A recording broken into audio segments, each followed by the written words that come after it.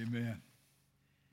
Amen. God bless you all for being a part of the Alamo City family today. Our family gathered in this room, good to see you. And our streaming family scattered all over the place. We welcome you and greet you in the name that is above every other name. Will you speak his name with me as we start? The name Jesus. One more time, the name Jesus, the name Jesus, the name Jesus. No matter what, Jesus is King. No matter what, no matter who wins, no matter who loses, Jesus is King. I am more concerned about the attitude and the heart of the church in America than I really am about the outcome of the election.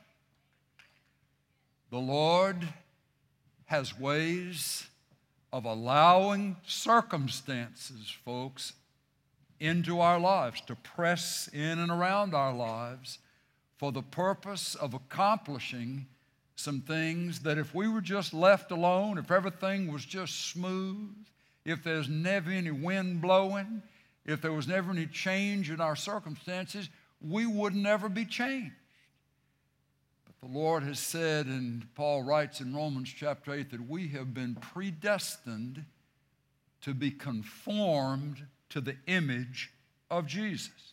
That's not going to happen unless we have some forces that are working on us to shape us. That word of conformed is a word that kids understand and moms understand. It's a Play-Doh word. You've got that soft, shapeable stuff that you can poke in on and it'll leave a dent. You can mash something out and it'll leave a poke. It's conformed, it's shapeable, and that's what the Lord uses circumstances in our lives to do, to shape us more and more into the image of Jesus. So the question as we approach Tuesday is, how much more like Jesus are we becoming as a result of the pressures that we feel in our culture and from the news sources around us? No matter what, here's the truth. No matter what, Jesus is King. But because Jesus is King, I want to give you this morning 4 things that an election can't change. I'm speaking to the people of God. I'm wanting to speak to the followers of Jesus. You believe you've received Christ as your Savior and Lord. And when you confess Him as Lord, that means we confess Him as the King of Kings and the Lord of all lords. We elect the president. We elect congressmen. We elect senators. We elect mayors. We elect sheriffs. But we bow before a king, and His name is Jesus. His name is Jesus. Because Jesus is King, for the people of God, there are 4 things that an election cannot do. Are you ready to think through that with me? Number 1, an election can't block time. An election can't block time. What do I mean by that? The minute that one election is over, the clock starts toward the next election. 2 years, 4 years, 6 years for senators. The point is, if you could stop time, if you could quit seeing the sun rise and set, if you could stop time, then you could cause what you do or what you create to be permanent.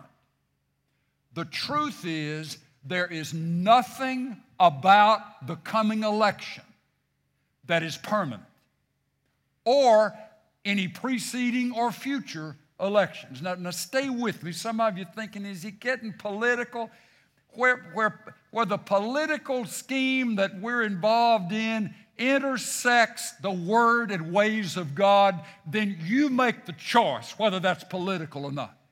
But here's what we've got to understand. That if we're anchoring our hope, if we're sinking our peace of mind, attaching our peace of mind this morning to the outcome of something that is destined to not be permanent, we are setting ourselves up for disappointment, whether your person wins or your person loses. God is bigger than time. David will say, my times, O Lord, are in your hand. Our times are not in the hands of the Republicans. Somebody, will y'all wake up? Are y'all asleep this morning? Our times are not in the hands of the Democrats. Our times are not in the hands of the government system. Our times are in the hands of the Lord. Where there is, and news has to sell. Fear sells. If we can get people worried and we're in the news business, then you're going to get a whole bunch more views. So the point is, we've got to make this seem like everything that's going on right now, it's all over if it doesn't happen right. The world is coming to an end. No, it's not. No, it's not. No, it's not. It's important that we vote. It's important that we pray. But the result of all of this is ultimately in the Lord's hands. And it can cause the people of God to become unnecessarily fearful, unnecessarily unsettled and afraid. If somehow we're thinking that what's coming on Tuesday is a permanent, forever, no way out, this is it, it's all over, just not true. An election can't block time. The sun is going to come up on Wednesday morning. If we live long enough and Jesus doesn't come back again, we're going to finish next week out. And then that week is going to turn to a month, and that month is going to turn to a year. And before you know it, we're right back in the middle of another 2-year cycle of elections where the faces can change and the policies can change. And if we are anchoring our peace of mind to the rise and fall of something that is not permanent, we are setting ourselves up for disappointment and frustration and an instability that the Lord never intends for His people. Amen, preacher. Okay, let me show you something. In Psalm number 49, would you find Psalm 49? There's so much hope, though it's a sobering statement, a sobering section of Scripture. Psalm 49, here is how it begins. Hear this, all peoples. Give ear, all inhabitants of the world, both low and high, both rich and poor together. My mouth will speak wisdom, and the meditation of my heart will be understanding. Verse 5, why should I fear in days of adversity, when the iniquity of my foes surround me? Even those who trust in their wealth and boast in the abundance of their riches. No man can by any means redeem his brother or give to God a ransom for him. For the redemption of his soul is costly, and he should cease trying forever, that he should live on eternally, that he should not undergo decay. For he sees that even wise men die. The stupid and the senseless alike perish and leave their wealth to others. Their inner thought is that their houses are forever, and their dwelling places to all generations. They've called their lands after their own names, But man in his pomp, might I add, but woman in her pomp, all right, people in their pomp will not endure. He is like the beasts that perish. This is the way of those who were foolish and of those after them who approve their words. Skip to 16. Do not be afraid when a man becomes rich, when the glory of his house is increased. For when he dies, he will carry nothing away. His glory will not descend after him. Though while he lives, he congratulates himself, and though men praise you when you do well for yourself, he shall go to the generation of his fathers. They shall never see the light. Man in his pomp, yet without understanding, is like the beasts that perish. Temporary, fleeting, nothing permanent. An election, those who would be elected, whether they be wealthy, smart, powerful, charismatic, fill in the characteristics, their faces and their policies, Church of the Living God, are temporary, are not permanent. Therefore, it is a warning to us. It is an encouragement to us. Don't anchor your peace of mind on the outcome of an election. Because if you win it this time, you got to fight for it 2 years out, or the next 4 years, or the next 6. I'm just saying, God has something far more in mind than for the church to be frantically going through these motions of dread and worry and fear and amazement and even great confusion every 2 years. It's not the will of God for your heart. We are to pray. We are to vote. But we are to put our trust not in the outcome of an election, but our trust in the Lord Jesus Christ and His way and His will and His authority. Amen. An election, no election has the power to block time. Every face you can see, every platform principle, every policy is temporary. If it's good, it's still temporary and can be defeated the next go round. If it's bad, it can be defeated the next go round and something good come back. But it's up and it's down and it's up and a down. And we are not supposed to feel like our job is to be batted around by these various winds of doctrine in our day.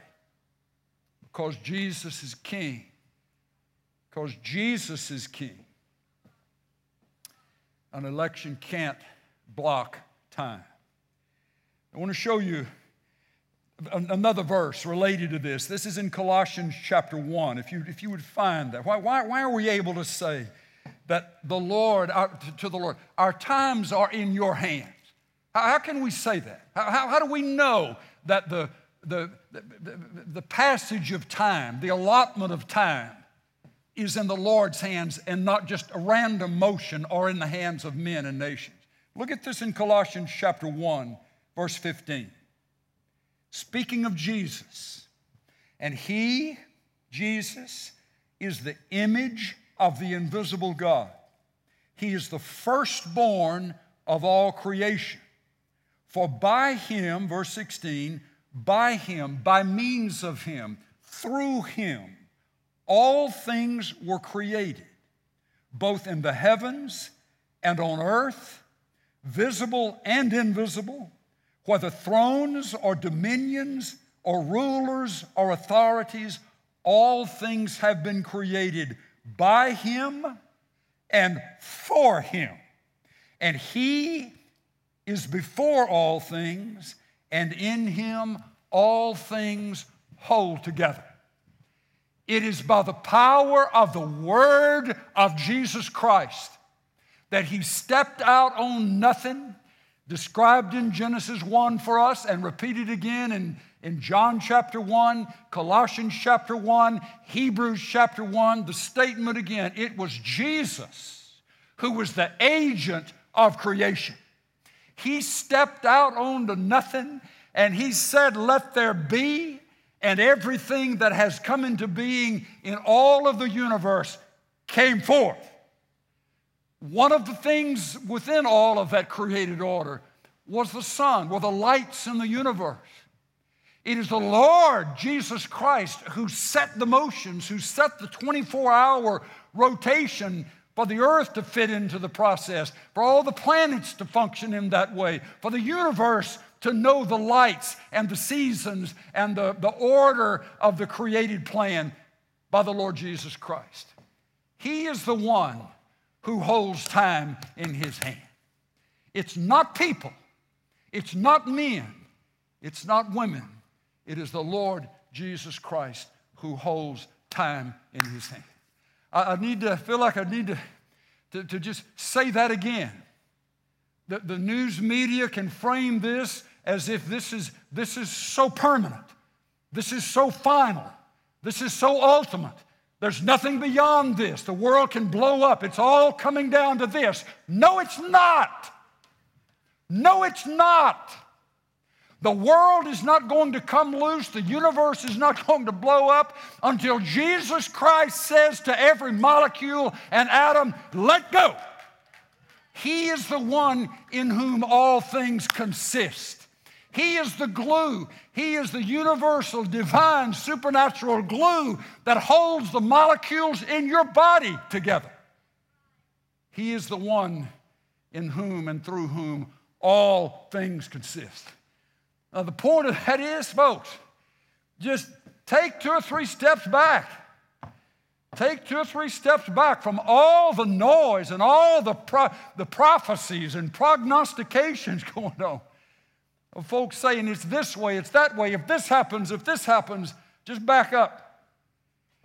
All the noise, all the predictions, all the names are temporary and not permanent.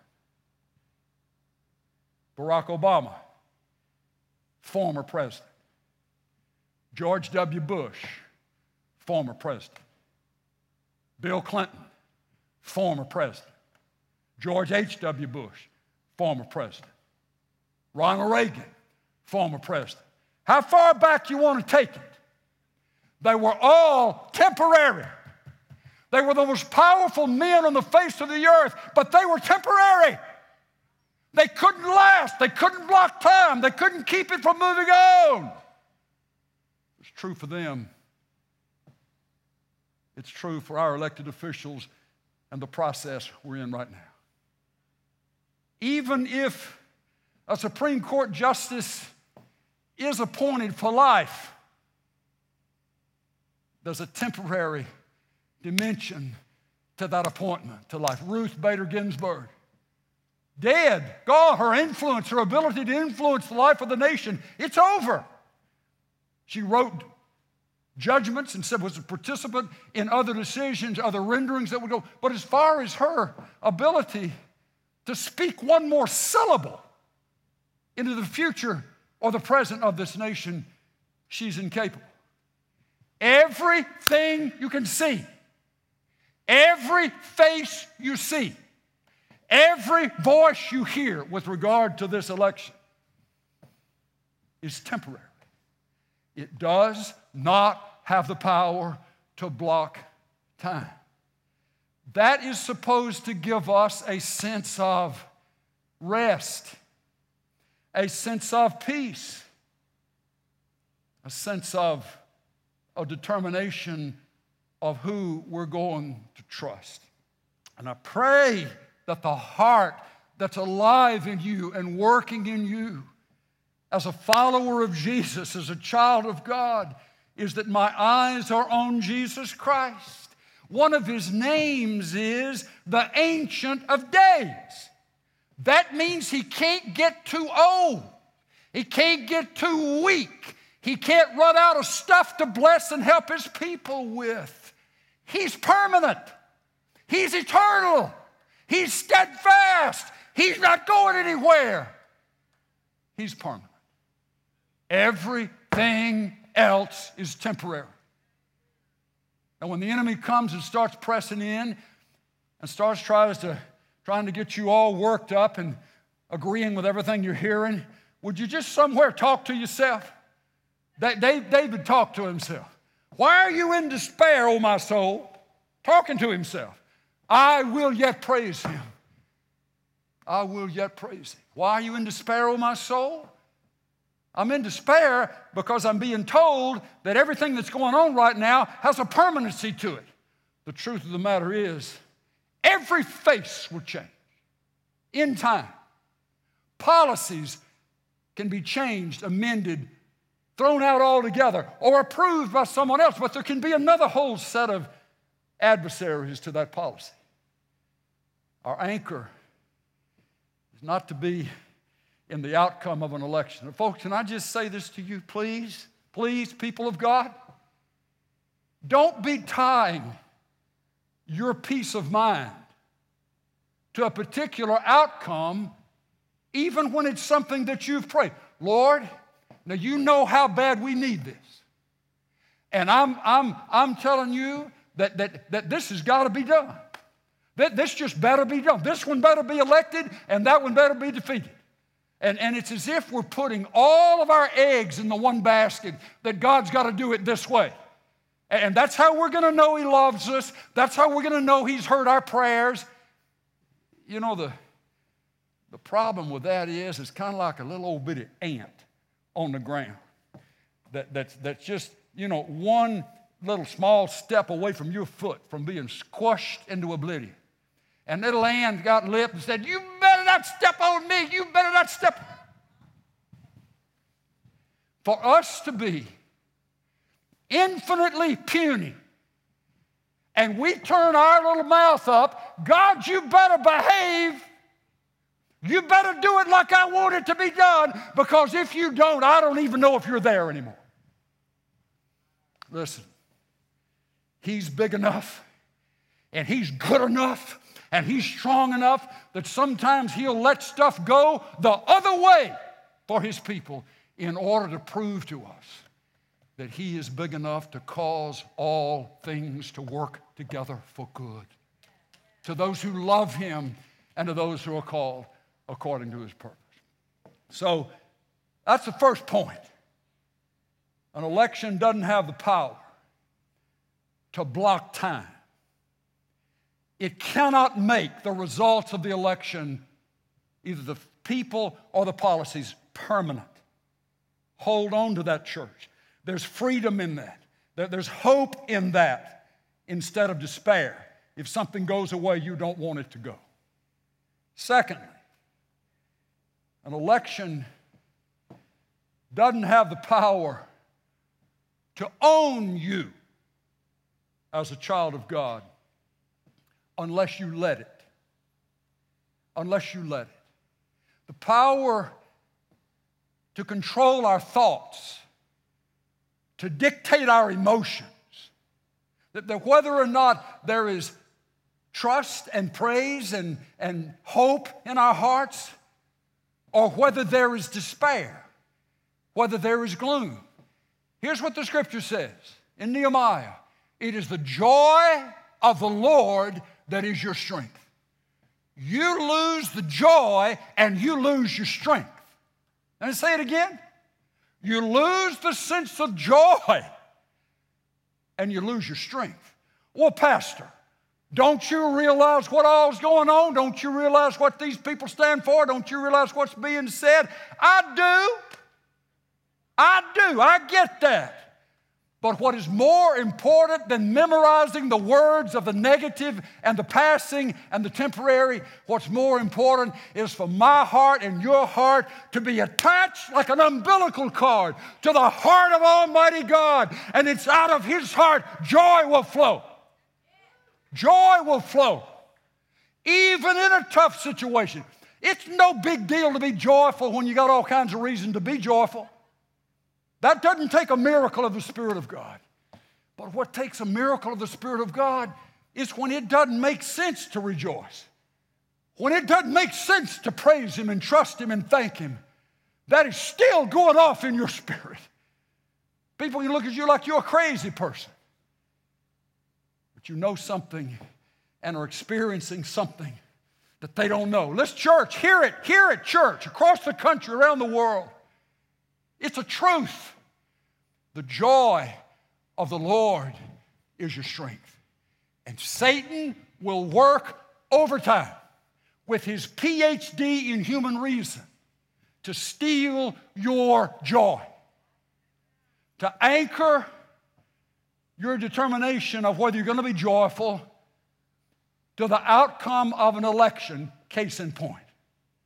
But when you're not anchored there, when it doesn't have to happen the way you would wish that it would, because you're understanding that God is bigger than the outcome of that temporary election, and your heart is fixed on Him, then the enemy has got to try something else on you.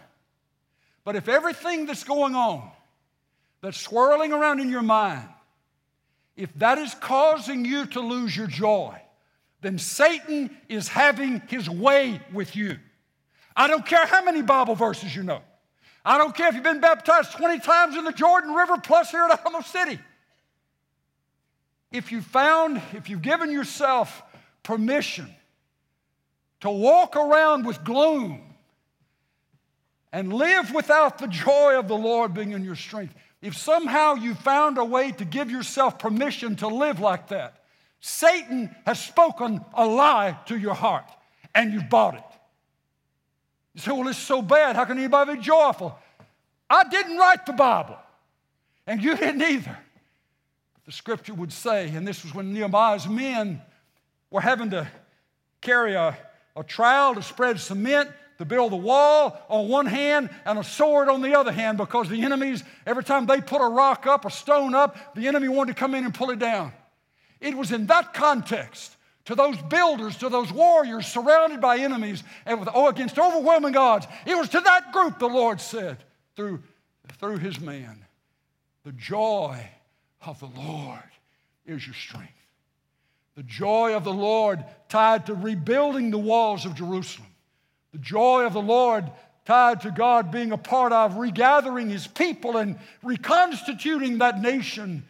The joy of the Lord is your strength. You get filled up with His joy, and there's going to be strength to live your life, to face the conflicts, to go through what you would go with. Can't block time. It can't own you. It can't own you unless you let it. I want to ask you, do you feel like you've got permission to be pessimistic? Do you feel like you've got permission to throw up hands in despair? That can happen to us. That human side of us can happen to us when we have to deal with difficult news. But you don't need the Spirit in you to be that way. The new creation that we have the opportunity to be because of what Christ is doing in us is able to give to us that which we don't natively possess, which is His joy, which translates into strength. Strength. Strengthen us. An election can't own you unless you let it. I want you to find Ephesians chapter 1. And let me just read a little bit about this. It's just, it can't own you if you know who has bought you, if you know whose you are. I mean, really know whose you are. I'm not talking about some academic, I know God loves me, I know I'm a child of His. It's not about just being academic and mental. We could have only the written that could convey the information, but the Spirit has been given so that you could feel something.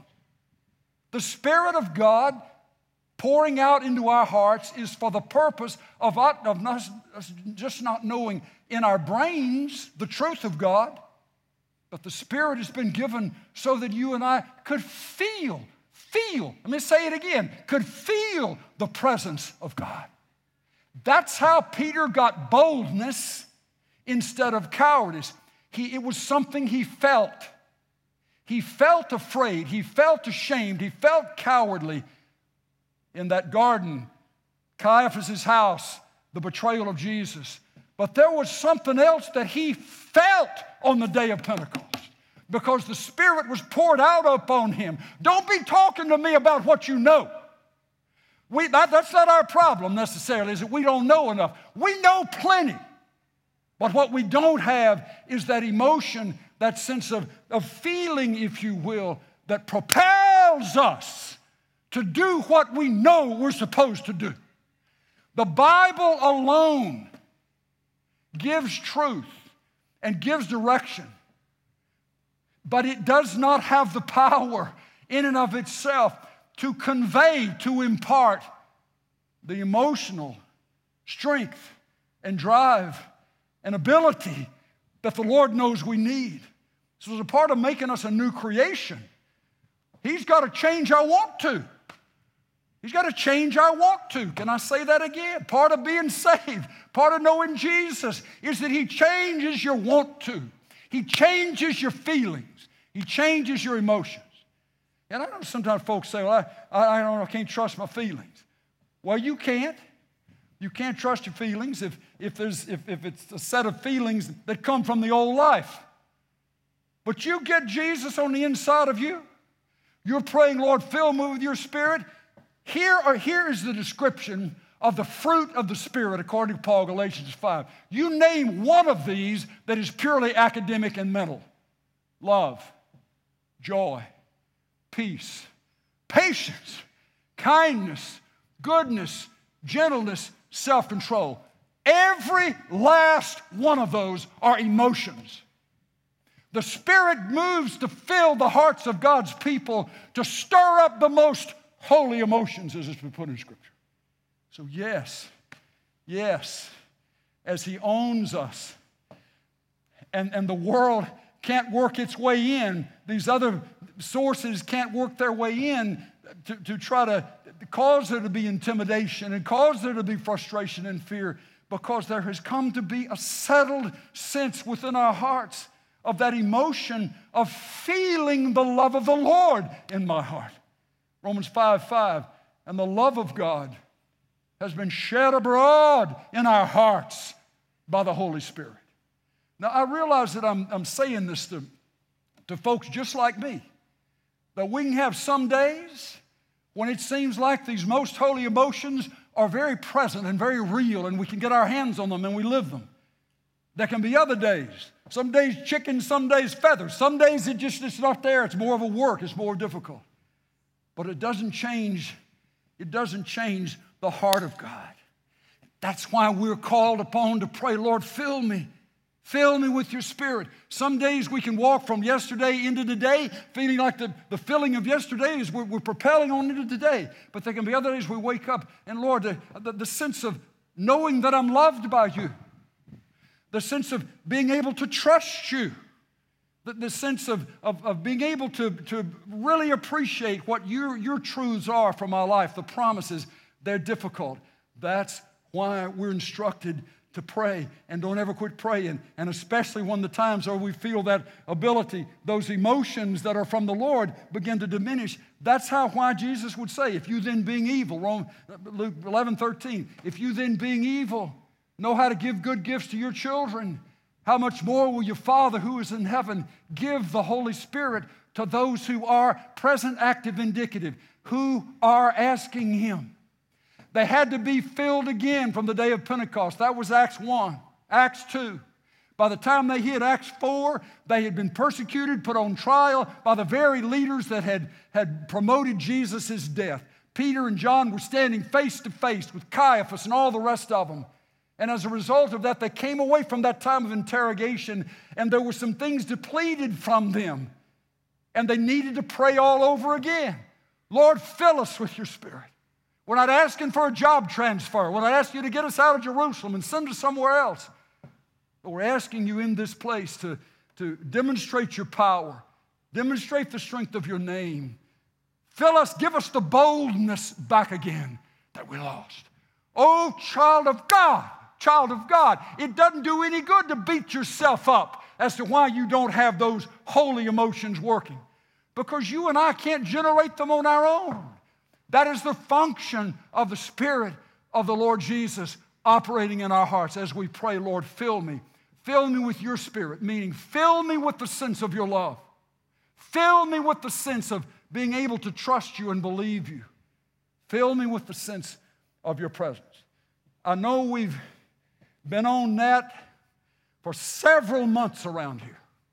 But I'm telling you, folks, it is the dramatic difference between just an average, sleepy, pew-sitting, basically do-nothing, high and low follower of Jesus and somebody who has come to experience where to get your power from. And it's not just you staring at your navel saying, why can't I do this? Why can't I do this? Why can't I do this? Your navel could talk back to you and say, you're not ever going to do it. Quit looking at me. Look to Jesus. Ask him to fill you. Ask him to fill you. Well, I tried one time, and I didn't really get a prayer. All right, so what's the context? Luke 11. Jesus says, you knock, and you keep knocking. You seek, and you keep seeking.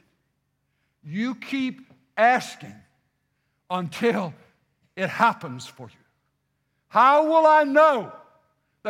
How will I know that I've received the joy of the Lord working in my heart? It will be the exact opposite of what you've been feeling day after day going through this election cycle, where it has been depression and sad and gloom and, oh, this is awful, and it's all going to end by Wednesday in November. No. The joy of the Lord is our strength. And the power of election does not have the ability, the strength of election does not have the ability to own us unless we let it. This is in Ephesians chapter 1. Blessed be the Lord and Father, God and Father of our Lord Jesus Christ, who has blessed us with every spiritual blessing in the heavenly places in Christ, just as he chose us in him before the foundation of the world, just as he chose us in him before the foundation of the world, that we should be holy and blameless before him. In love, he predestined us to the adoption as sons, as daughters, as his children, through Jesus Christ to himself, according to the kind intention of his will, to the praise of the glory of his grace, which he freely bestowed on us in the Beloved. In him we have redemption through his blood, forgiveness of our trespasses according to the riches of his grace. Can I ask you a question? Out of all the people that you voted for when you voted, and I'm hoping most everybody voted, was there one person on that list that you knew personally? Or was there one person that you voted for that knows you personally? The answer for most of us would have to be, well, Foot, no. I don't know all the politicians. Then folks, here's the deal. Why then do we think that we are supposed to entrust the whole future of our well-being, of our happiness, of our opportunities to people, number one, we don't know, and number two, who don't know us from Adam's house cat? When on the other hand, there is somebody who chose you before the foundation of the earth to be his. He adopted you to be his. He knew you before you ever knew your name. He knew you before your mother ever knew your name. He knew you before the Alamo was ever built on the banks of the San Antonio River in 1600 or whatever.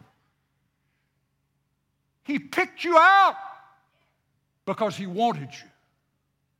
He loved you, though you had never said, Father, I love you. My brother and my sister, this is an important perspective paradigm shift. The Lord has opened His heart up to us, revealed to us from the Scripture. It's bearing witness by His Spirit in our hearts that we are His. And He is ours. And His banner over us is love. And because of that, I can trust somebody I know. And I can trust somebody who knows me. And I can glance at, look at, vote, cast votes, pray for. But the security of my life is not in the hands of people who don't know me and who I don't know. The security of my life is not in the hands of a great big wad of temporary faces with temporary policies who will leave this life when the breath that God gave them leaves their body. They may build houses. They may name lands after them, Psalm 49. But the bottom line is, it is appointed unto man once to die. And after that, the judgment. So why should we convey the trust, convey to humans, convey to people, convey to elected officials the things that are the most important regarding the well-being and the peace in our hearts? We shouldn't. There is a better option. There was another place to take your trust, and it is to anchor your trust in the one who chose you, who picked you out, who accomplished through His Son's death on the cross what would be necessary for you to be forgiven and brought into the full measure of an adopted son or daughter of the Most High God. You are no orphan. You are no stranger to heaven. He knew you before you ever knew Him, and He wanted you. Now think about this. Let's say you did know a politician. Let's say you did know somebody who was well known and up the charts. But they didn't really know you. And the more they got to know you, the more they began to realize this. There's a fly in the ointment here somewhere. There's a skunk living under this house somewhere. Because the more they get to know you, the more they may discover some things about you that would cause them to realize that as far as you are concerned, you are more of a political liability than you are a benefit. So they distance themselves from you because of what they know about you. I got news for you, child of God.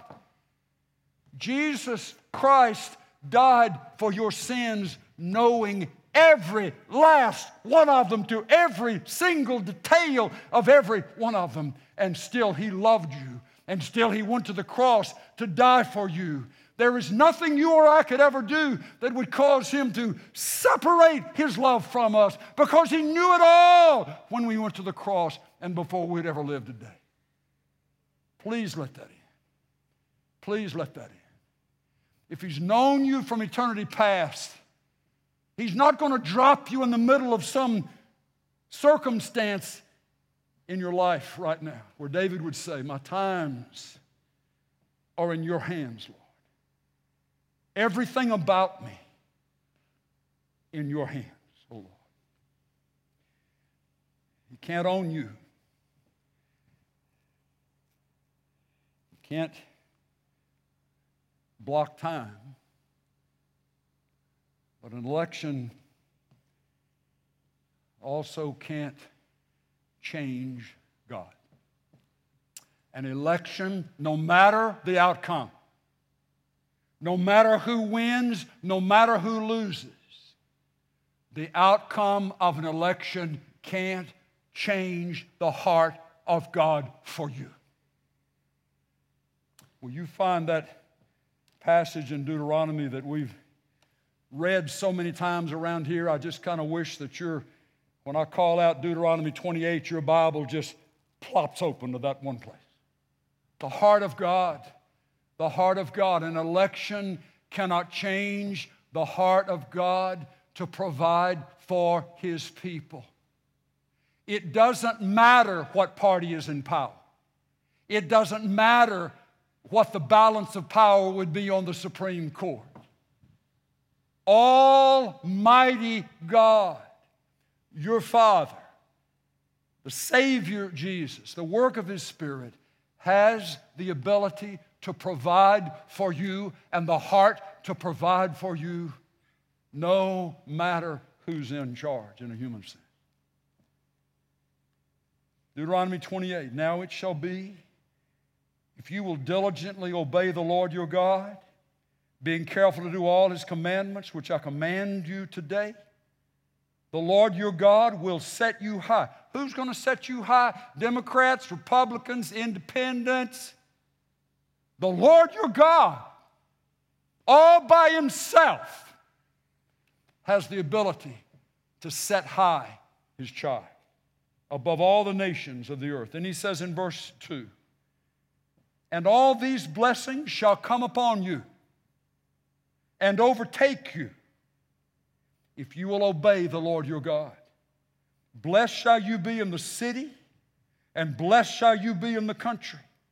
Blessed shall be the offspring of your body, and the produce of your ground, and the offspring of your beasts, the increase of your herds, and the young of your flock. Blessed shall be your basket and your kneading bowl. Blessed shall you be when you come in, and blessed shall you be when you go out.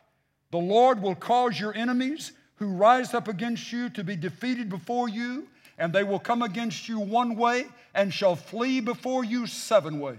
The Lord will command the blessing upon you in your barns and in all that you put your hand to, and He will bless you in the land which the Lord your God gives you. Who blesses the people of the Lord? It is the Lord God Himself who blesses the people of God. We vote, we pray, the election goes the way the election goes, but that does not in any way negate, limit, shrink, or set aside the promises of Almighty God to you and for you. No matter who wins, no matter who wins, no matter who wins, no matter who wins, an election can't change the heart of God for His people. And His heart to provide, His heart to prosper, His heart to hear. 2 Chronicles 7, verse 13.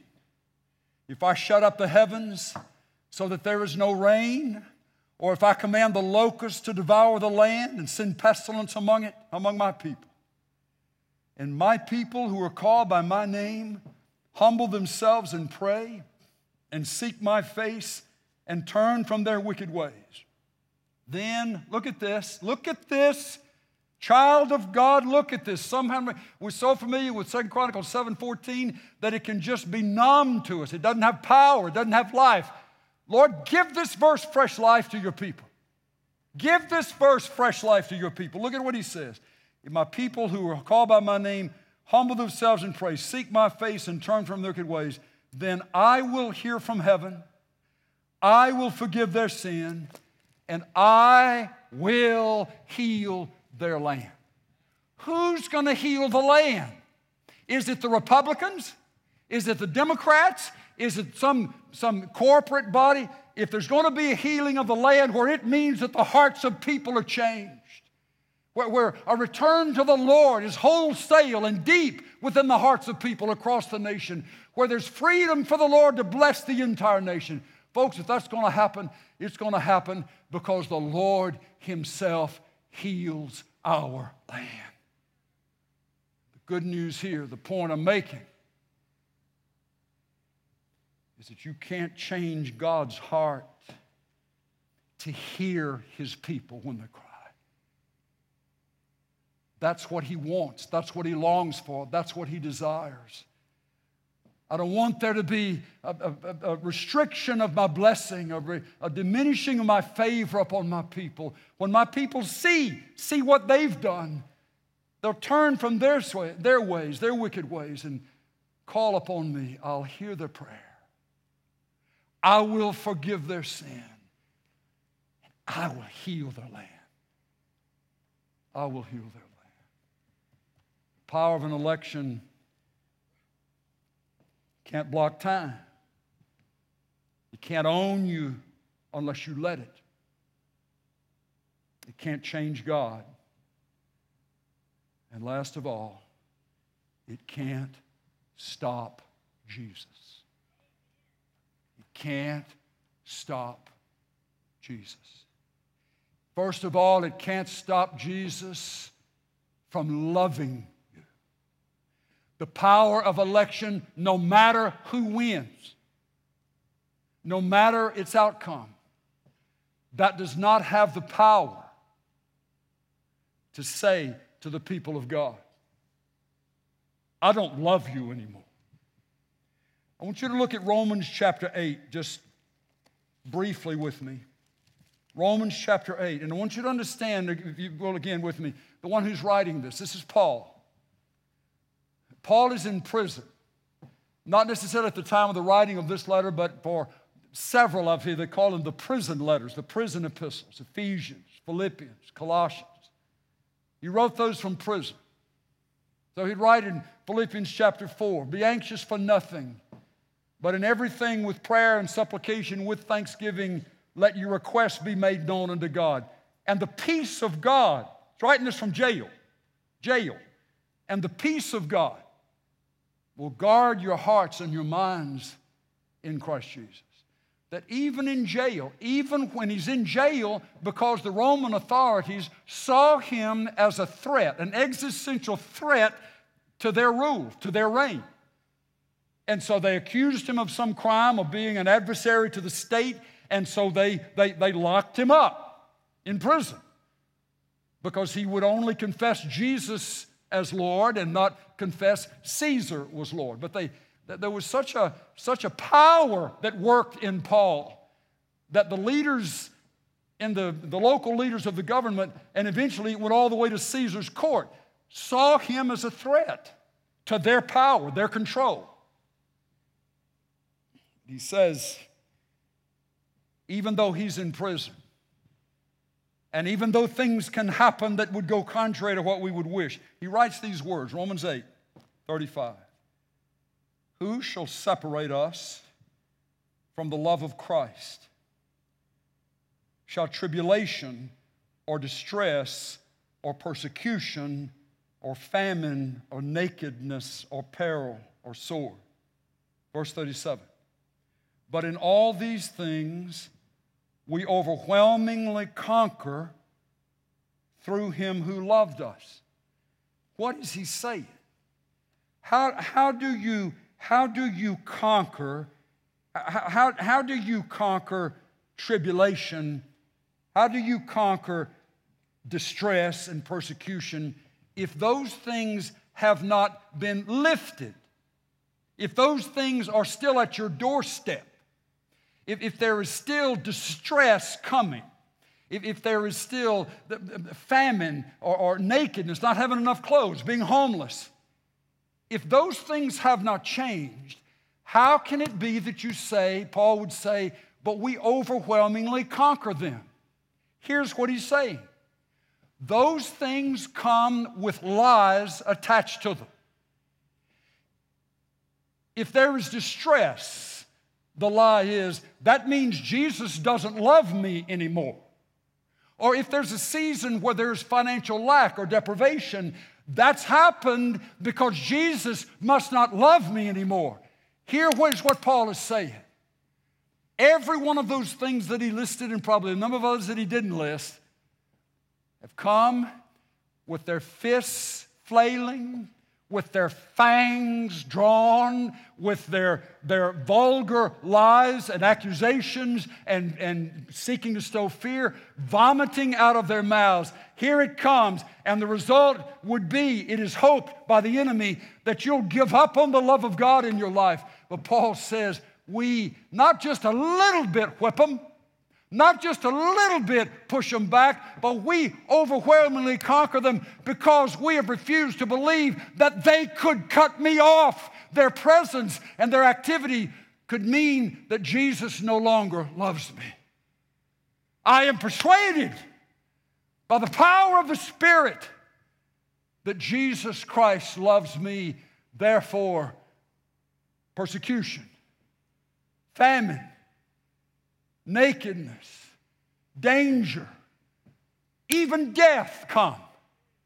But it has not the power to convince me that I am no longer loved by the Lord Jesus Christ. He says this, but in all these things we overwhelmingly conquer through him who loved us. For I am convinced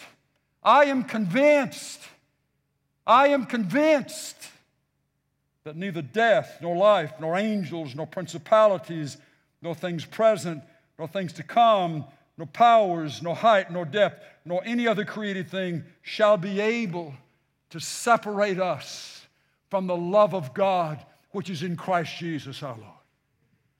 Folks, listen. If you've tied your prayers for this election to the fact, God, you have to answer it this way. You have to defeat these people and you have to elect these people.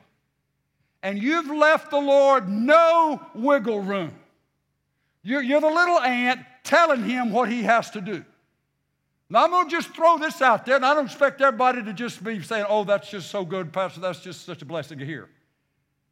But what if the Lord wants us to know, because we've become such baby Christians, such sissy Christians in America, that the first sign of trouble, the first sign of opposition, first sign of sickness, we're just all of a sudden doubting whether or not we really have done what we should have done in committing our lives to Jesus.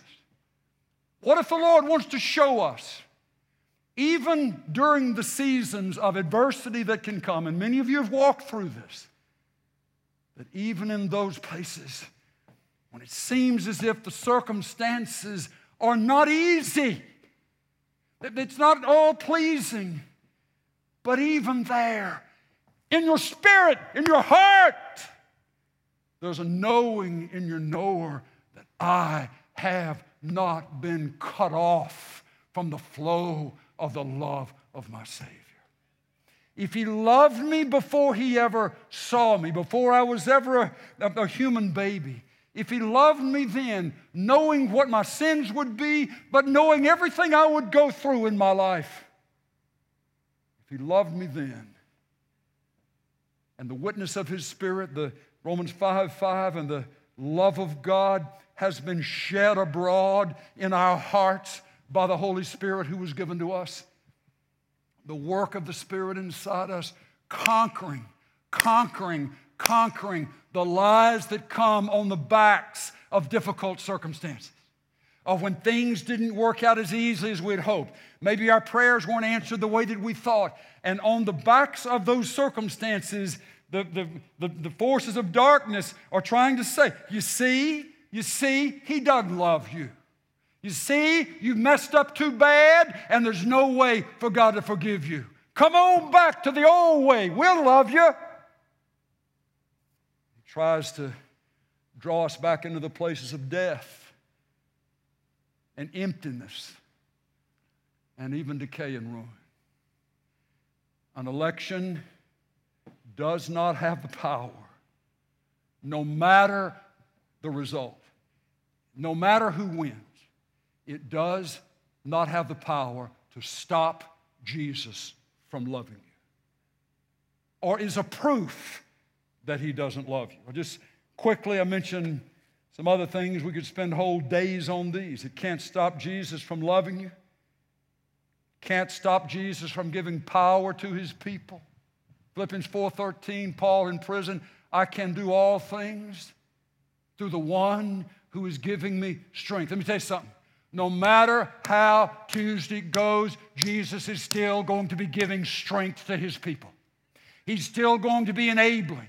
He's still going to be encouraging. He's still going to be building up. He's still going to be carrying you through. An election does not have the power to stop Jesus from imparting strength to our hearts as we need it.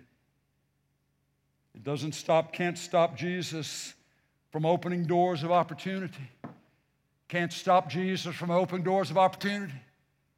It can't stop Jesus from Revelation 3, the church of Philadelphia. Jesus is saying to them, I hold the keys of David. I open and nobody shuts. I close and nobody can open. I've set before you an open door because you have a little power. He's saying to the church, you've kept my word and you've not denied my name.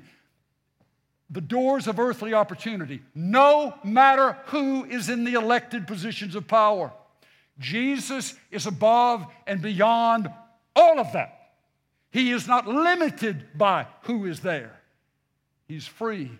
He's King of kings, Lord of lords. And it says He holds the key of David, and I open doors for my people, and nobody can shut those doors. I shut doors to protect them, to keep them away, so they won't be hurt, and nobody can open those doors. Hold on to that, folks. The election is not going to change. They're not going to take the keys of David out of the hand of Jesus for you, for all of the Lord's people. You can't stop Jesus from seeking and saving the lost. He's still on the hunt for the lost and the broken and the hopeless and the needy. For the ones who would just cry out, Lord, save me. Whoever will call upon the name of the Lord shall be saved. It doesn't matter who is in power. The kingdom of God, which moves forward only as souls are brought into the kingdom. The kingdom of God advances only as the kingdom of darkness is defeated. That means ones whom Satan has had the grip on, Satan loses the grip of as they are brought into the kingdom. That's why it's a war.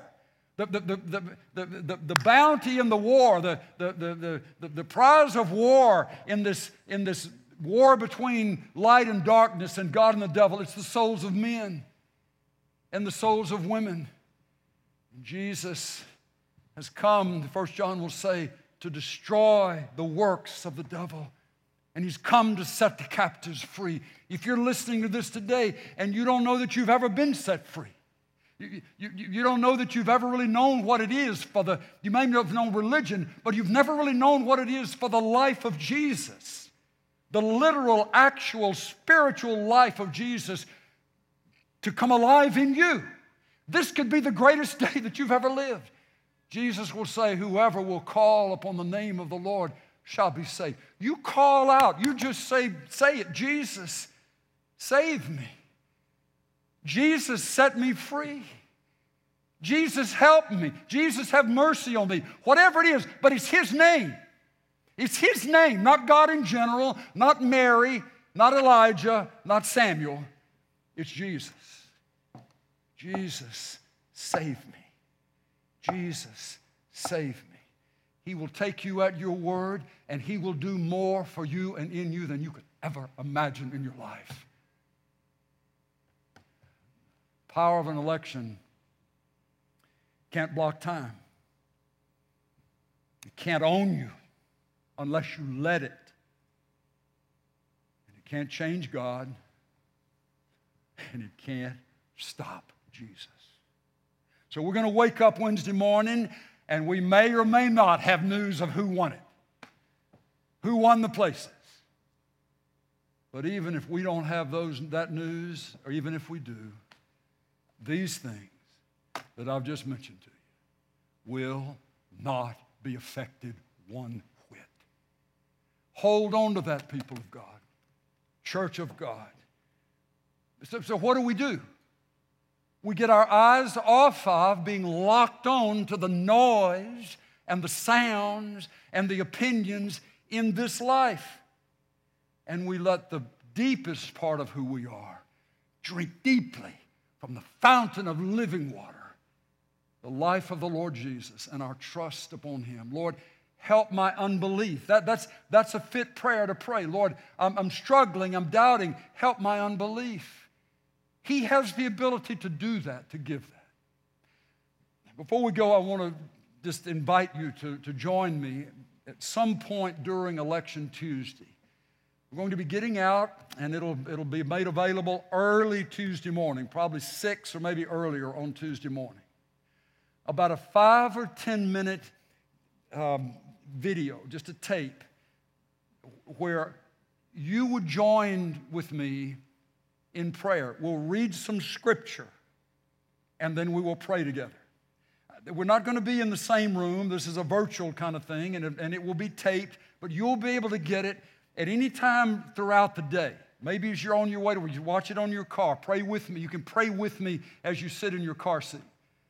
That's a grandparent talking about car seats. I don't mean that. You're the front of your truck, or your car, or wherever you may be. Pull away at noon and find a quiet place, and we'll meet together, and we'll read some scripture, and we will pray together. I'll invite you to join me in praying together. I'm praying that there'll be hundreds, if not maybe thousands of folks that will link up with us sometime on Tuesday, during the day on Tuesday. It'll be ready for you first thing, but available from then on. And we're just going to say again to the Lord some of the things we talked about this morning. Lord, we trust you. Lord, our eyes are on you. We don't know what to do, but our eyes are on you. We're praying for your will to be done and your kingdom to come to the hearts of people, and trust that He will lead us. There's something about being in agreement, in agreed prayer with what His heart is in heaven and where we stand on this earth. So I want to invite you. It'll come to you, email, Facebook, the usual ways that you get things from Alamo City. And I'll look forward to that time that we would have together sometime during the day or evening on Tuesday. Okay? Lord, thank you for our time this morning. Thank you for your word. Hold us close, Lord. Hold us close unto yourself. Fill us freshly with your Spirit for this season, for this day, for these next few days in this week. Fill us, Lord, with your Spirit so that we are marked by your Spirit and not overwhelmed by that fallen part of us, that weak part of us, the flesh. We need you, and we trust you, and we thank you. Thy will be done, Jesus. In your name we pray. Amen. Amen. Amen. God bless you. Stay with us just a bit longer. Amen. Thank you for such a powerful word.